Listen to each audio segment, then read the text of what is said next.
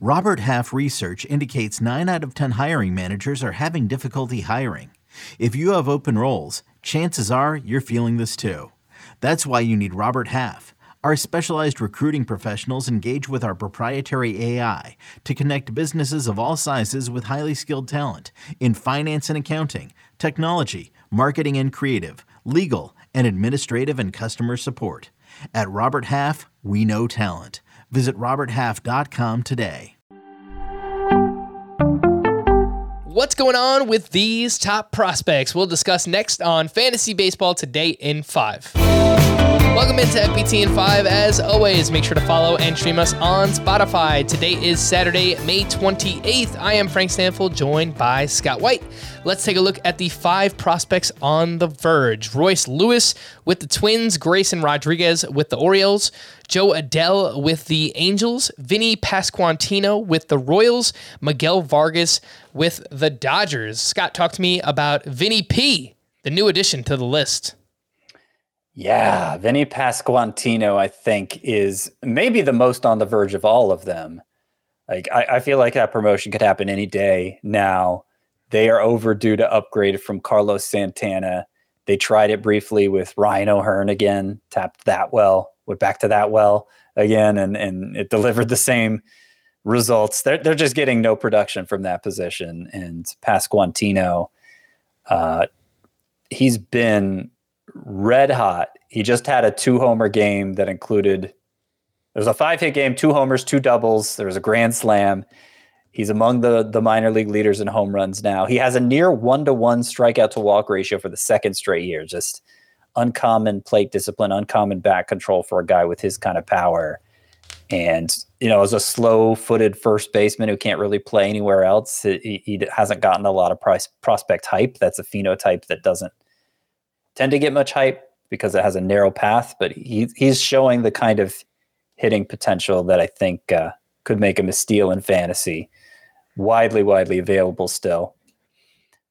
I also want to highlight here the fact that O'Neal Cruz is not among my 5 on the verge.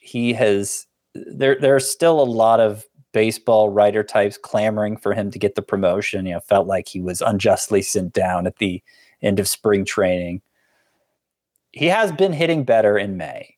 He's been producing lately about like we thought he should from the get-go, but he hasn't been hot. He's just kind of gotten back to doing what he should have been doing all along. And it hasn't been good enough for him to raise his batting average over 200.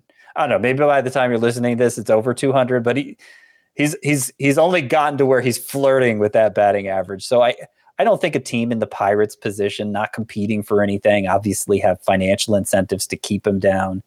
Like, he's going to have to force them to call him up. And I don't think what he's doing now is that. So, I think he'll be up at some point this year, but I don't think O'Neal Cruz's time is now. 5 prospects on the periphery. These are prospects that are doing something of note recently. Brian Bello, starting pitcher with the Red Sox. Kyle Stowers, an outfielder with the Orioles. Alec Burleson, an outfielder with the Cardinals. Logan O'Hoppe, A+ name, catcher with the Phillies.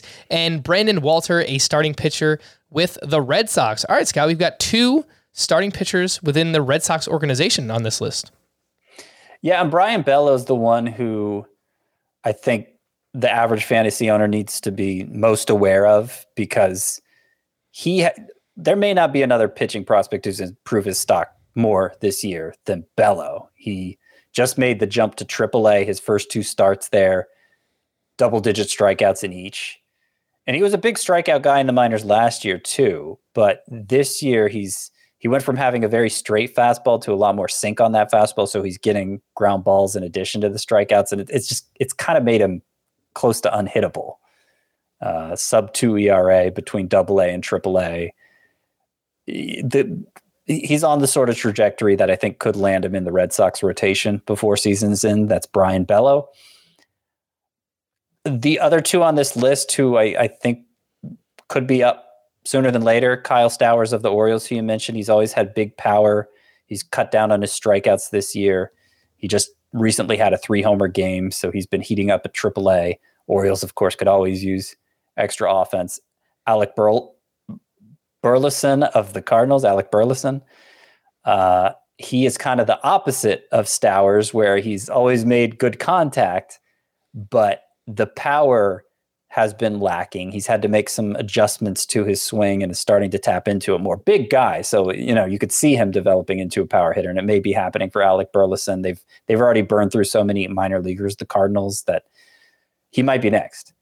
And I'll just mention real quick Logan O'Hoppe, since you like the name so much.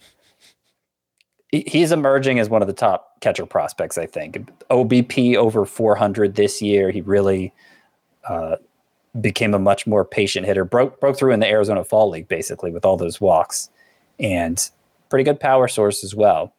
So, JT Realmuto looks like he may be slowing down. He's under control for a long time for the Phillies, but Logan O'Hoppe may start to enter the picture there next year.